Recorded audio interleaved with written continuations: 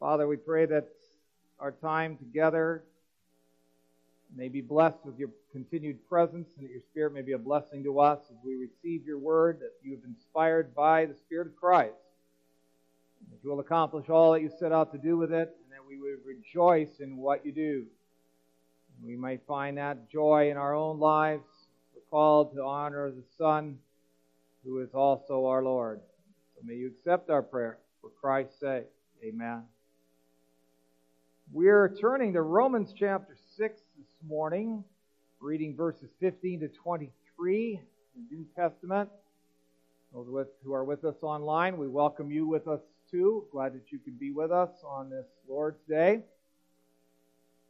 And we're going to be looking at another portion of the Christian confession, namely that we believe in Jesus Christ, God the Father's only begotten Son and our Lord. And that's in Lord's Day 13 where we find the focus of that in the Heidelberg Catechism, one of the confessional standards that we follow, which is speaking about another, or a creedal confession out of the Apostles' Creed. Very special one indeed. We'll be reading from Romans 6 verses 15 to 23, which is especially being used for the latter portion of our sermon this morning as we talk about our relationship to the Lord. We read from verses 15 to 23. What then are we to sin because we're not under law, but under grace? By no means. Do you not know that if you present yourselves to anyone as obedient slaves, you are slaves of the one whom you obey, either of sin which leads to death, or of obedience which leads to righteousness? But thanks be to God that you who were once slaves of sin have become obedient from the heart to the standard of teaching to which you were committed, and having been set free from sin, have become slaves of righteousness. I'm speaking in human terms because of your natural limitations. For just as you once presented your members as slaves to impurity and to lawlessness, leading to more lawlessness, so now present your members as slaves to righteousness, leading to sanctification. For when you were slaves of sin, you were free in regard to righteousness. But what fruit were you getting at that time from the things of which you are now ashamed? For the end of these things, those things is death. But now that you've been set free from sin and have become slaves of God, the fruit you get leads to sanctification, and its end, eternal life. For the wages of sin is death, but the free gift of God is eternal life in Christ Jesus our Lord. That passage ends as Lord's Day 13 ends, as it focuses on confession that we make of Christ as our Lord. We read questions 33 and 34 back of the blue hymnal. It's page 20 if you want to follow along. First question there gets asked in question 33. Why is he called God's only begotten Son when we also are God's children? Because, says the answer, Christ alone is the eternal natural Son of God. We, however, are adopted children of God, adopted by grace through Christ. Question 34 asks, why do you call him our Lord? And the answer, because, not with gold or silver, but with his precious blood, he has set us free from sin and from the tyranny of the devil, and has bought us, body and soul, to be his very own. We do pray that God's truths and his gospel may be a blessing to us this morning. Congregation of our Lord Jesus Christ, we all seem to enjoy what's special. We look forward to it. Special occasions can spawn fond memories. It reminds us of other times that we've celebrated these special times. And they make life joyful to remember them. They're special people in our lives, past and present. that mean a great deal to us and have done so much for us. We say they stand out. We say they're special people. And yet not everything's special. It's like the use of the word awesome, right? You're sitting in a grocery store and you give exact change and the person, the cashier, says, awesome. Well, I don't know if that's really awesome, right? But we use that word a lot, and we tend to use special a lot too, which is odd given that special is talking about things that aren't ordinary. I mean, if everything was special, then nothing would be. But as we see so often, there is truly something special about Jesus Christ. And in faith, we come to see how special He is and how special He is to us, so that in turn, what we want to do, of course, is to honor Him. The very profession that we make of God the Son is a testament of how special Jesus Christ is. It's, of course, part of the Apostles' Creed. And the Apostles' Creed, if you're looking for a special way of living, if you're looking for a special credo, if you are looking for a special way of living out your life in trust, you can't find any greater place than in making your profession in the triune God, because He is special in who He is and what He does. As Jesus, as we think about Him and we think about how special Jesus Christ is, we confess Him as the one alone who can save us from our sin. That's special.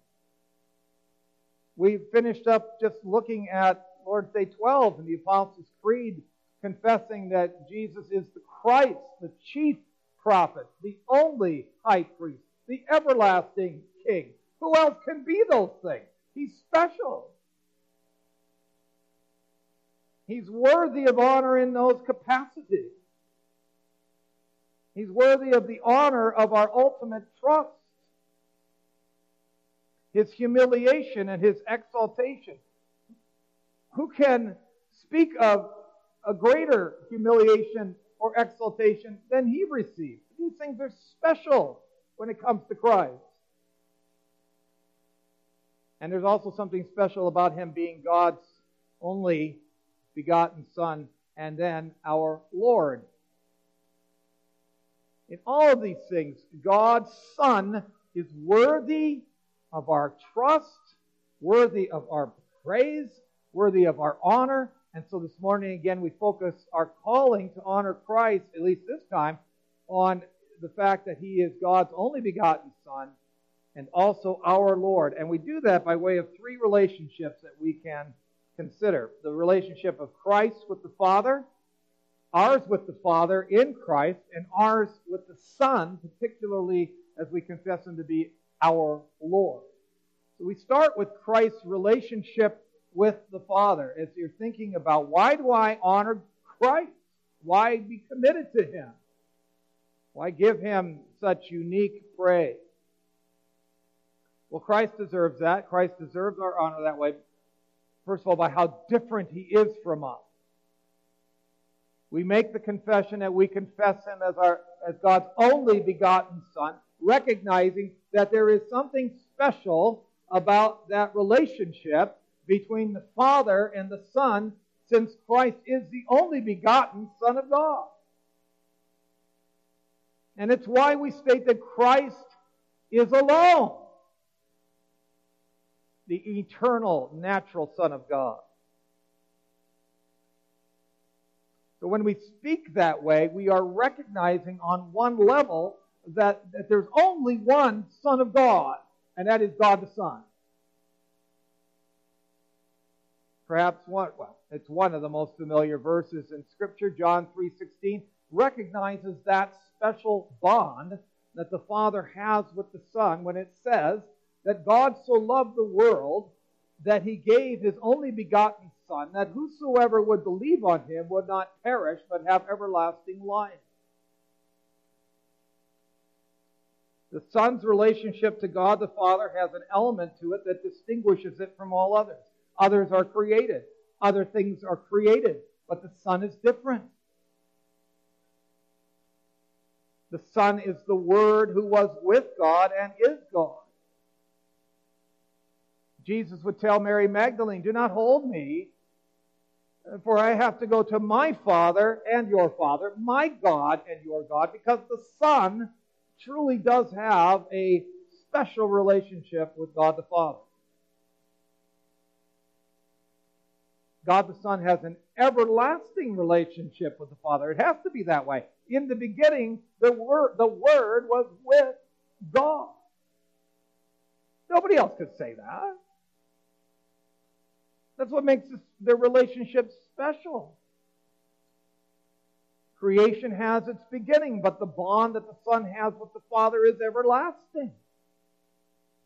And as creatures who are finite and are limited in our understanding, to try to plumb the depths of that bond cannot be done.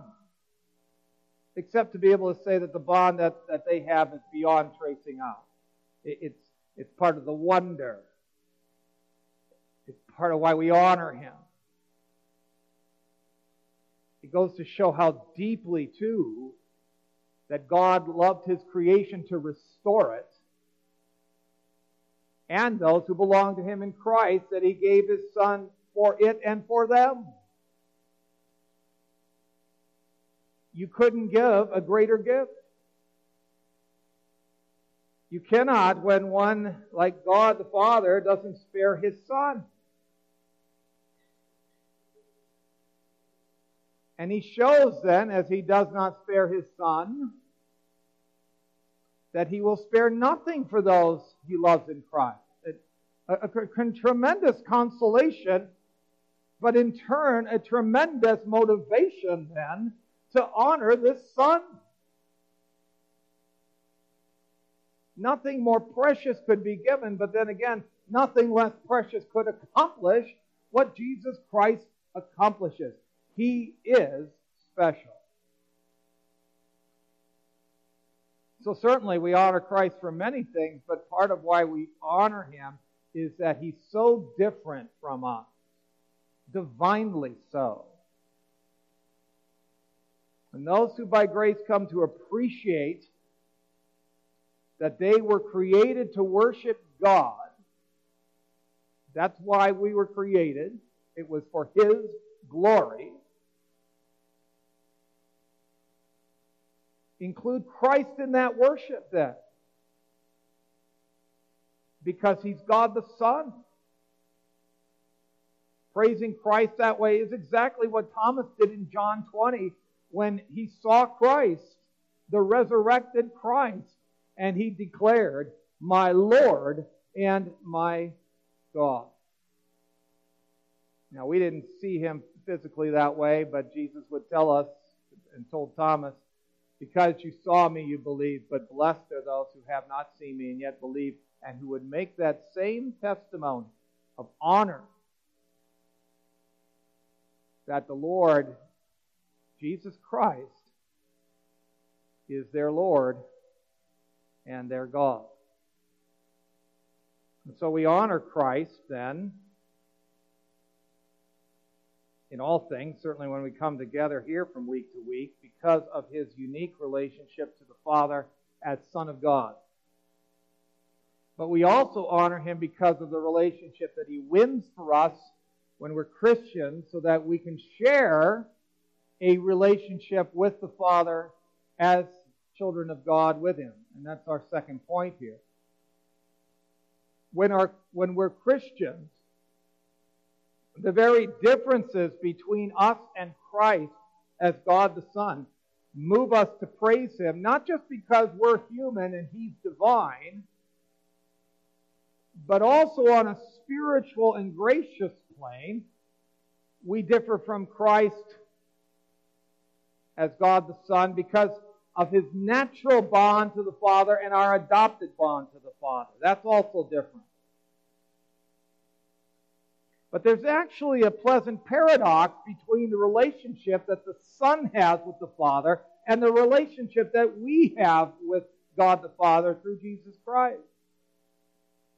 Because while there is a definite difference between our relationship with the Father in the sense that Jesus Christ is the natural Son of God uniquely and solely, yet with Christ and in Christ, we can confess to be bonded in the Father as His children in a relationship that resembles the relationship that the Son of God has with the Father. Of course, our relationship with the Father is distinct from the relationship that God the Son has with the Father. His is natural and eternal. Ours is adopted, realized in time, graciously produced, because it's through Jesus Christ alone that we find the way to the Father. Nobody comes to the Father except by Him. And that in itself, of course, is another reason why we honor the Son. Not only because He is the Son, but also because of His work on our behalf as the Son. Because through Him, we are no longer children of wrath without hope in the world. Because by Christ we become children of God and adopted into His family. And so while we honor the Son because of His unique relationship with the Father, we also honor the Son because through His work and through faith, we share in that relationship with the Father. And that is remarkable. It's no wonder that we bring praise to God when we dwell on that, and praise to the Son. We honor the Son then both because He is uniquely different from us, but also because of His unique work for us, by which we are treated by the Father in the same way that the Father treats the Son. Graciously for the Son's sake, to be sure, certainly not for our own sake, but similarly nonetheless. The Son then is honored for both how different He is to us as the natural Son of God, but also for allowing us by grace to share in the bond that He has with God the Father. Differences here, but similarities also. 1 John 2:23 tells us, no one who denies the Son has the Father, but whoever confesses the Son has the Father also. That's why you can sing, "It is well with your soul," then, you see.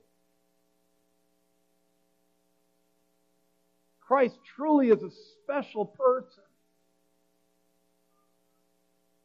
who deserves the time of our honoring Him as God the Son, and because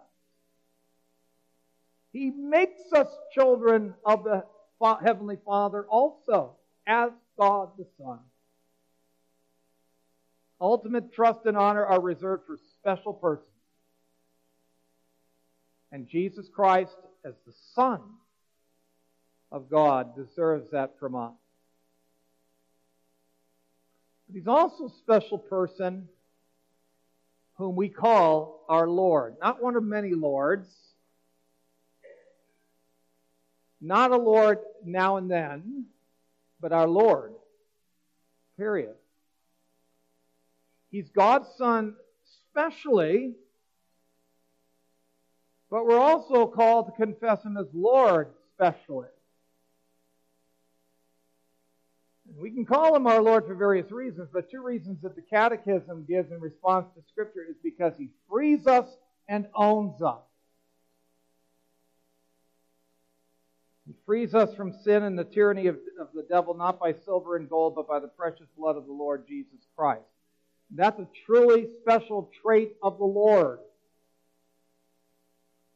And that's worthy of honor. It's often what natural man values that's considered special, isn't it? And even in our day, silver and gold and those who have it are viewed as special. They're valued. The well-to-do are often measured as the special people in the world. Wasn't that long? A couple days ago, I heard online or maybe on the radio, and they were I don't even remember who they were talking about, but they were talking about some person that had dropped out of the top 10 of the most wealthiest people in the world.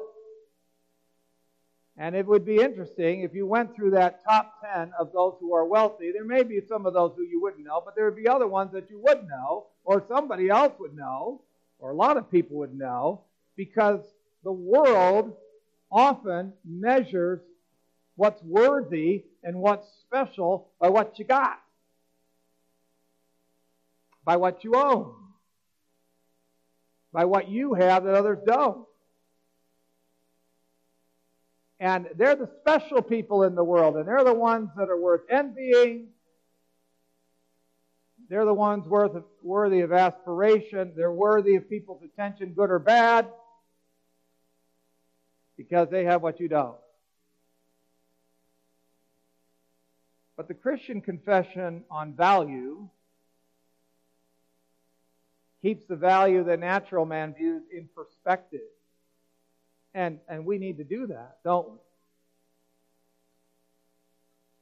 we? You can be wealthy beyond compare, simply because spiritual liberation is yours through the precious blood of Jesus Christ.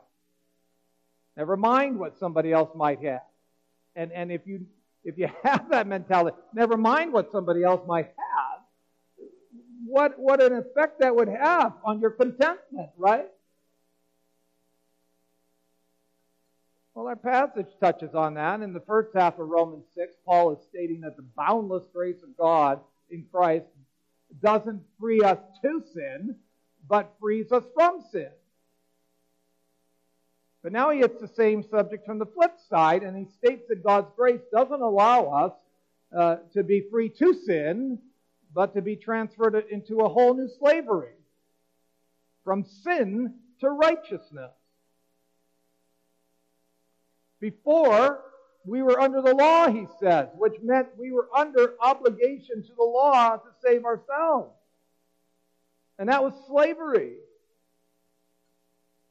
because we couldn't carry that out as slaves to sin. And since we are slaves to sin, we cannot save ourselves. We don't have the ability to do the right, and that leaves us in a vicious circle. You know, we've heard about those vicious circles. Sometimes we call them catch-22. People get caught in these vicious circles when they wish they could do something well, but they don't have the time to get better at them. Someone might want to be a good golfer, but he doesn't go out very often. Why doesn't he go out very often? Well, he doesn't go out very often because when he does go out, he doesn't do well when he golfs. And as long as you stay in that circle, you're not going to improve. You're in a vicious circle.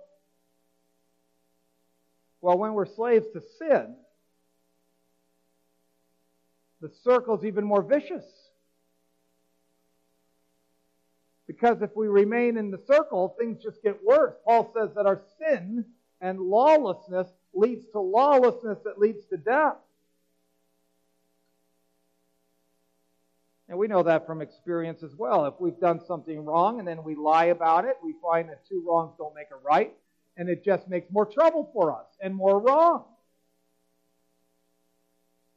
And we've drilled a deeper hole for ourselves, and we try to crawl out of the hole by digging with a shovel. And we just become more enslaved to our sin and our bad habits. And we know that as well. When we lie or when we cheat, I mean, the first time we may be a bit ashamed, or take any commandment of the Lord that way. But then the second and third time, it's not so hard, and we get comfortable in it. We become accustomed to it. And it's no longer strange to us. In fact, we might have gotten better at doing it, and our conscience gets seared, and We get to the point that we actually think it's okay. Bad habits can do that to us. It seems like the right thing to do. Sin leads to sin. Sin after sin leads to a more destructive and enslaved pattern. The Word says that on a spiritual plane, you and I are governed by one master or another spiritually. If we're enslaved to sin, we cannot save ourselves. Its wage is death. We cannot do what is right. We're in a vicious circle, which we cannot escape on our own. It only bears fruit that's shameful, says Paul. We're slaves to sin. But, says Paul, that's what you Roman Christians were freed from, he says. And now you've got a new master. And you've got a new outcome. And you have a new means to that outcome. Thanks be to God, he says, that that's so. Thanks to His grace. He's given you a new pattern to live by. He's given you a new power by which to live. And that's what grace does. Because grace doesn't just save you. It empowers you. And it empowers you to do the right. And it takes you from the vicious circle to the virtuous circle. And how do you get there? It starts with grace. It starts by acknowledging that you can't get there on your own. You can't do it on your own. That's impossible on your own. It starts by acknowledging the Lord Jesus as your liberator. My Lord. This has had and has to be the starting point for everyone here and everybody listening. Because only then can there be a new master. And Paul says it's like being brought from one master to another master. He says to Christians, thank God that you've made that conversion. You've professed that faith. And you're not slaves to sin anymore. But then he says that we have to be what we claim to be. Because if we're no longer slaves to sin, then we're slaves to God. We're slaves to righteousness. We're slaves to obedience. We used to be free from righteousness, and now we're free for righteousness. Be what you claim to be. Because Christ not only freed you, He owns you. And that's a special ownership of protection and provision. And it sure beats the alternative of being enslaved to sin. But at the same time, those who know this grace are called away from spiritual laziness and apathy because they're now the Lord's. We're called to the same singleness of mind that moved us when we were slaves to sin, says Paul. Present, he says, your members, present every part of you, in other words, and all that you are to this special focus, the lordship of Jesus Christ, the righteousness to which He has called you, so that you will not be shameful but fruitful, holy, more and more sanctified, more desirous as life goes on to please your Lord. Because that's what grace does, you see. It empowers that way. It puts us on that virtuous circle. It strengthens that way. As we've been touched by His grace unto salvation, we're touched unto righteous slavery. The ability to do right, and all the more that we do it, the more we want to do it. Because if sin leads to sin, then righteousness leads to righteousness. You know, the more you love your wife, if you're married, or the more that you love your husband, the more you want to love her, the more you want to love him. The more that you love your children, the more that you want to commit yourself to directing them, the more you'll love them, the more you'll want to direct them. The more you want to do your work for the Lord and not merely for man, then the more you want to work for Him. The more that you want to show, or the more you show kindness to people, the more you want to do it. The more you make use of all your members, mind, soul, body, for the Lord, and say, it's not just this piece or that piece, but it's a full commitment, the more you want to do it. And the reason is because you've been freed to become a slave.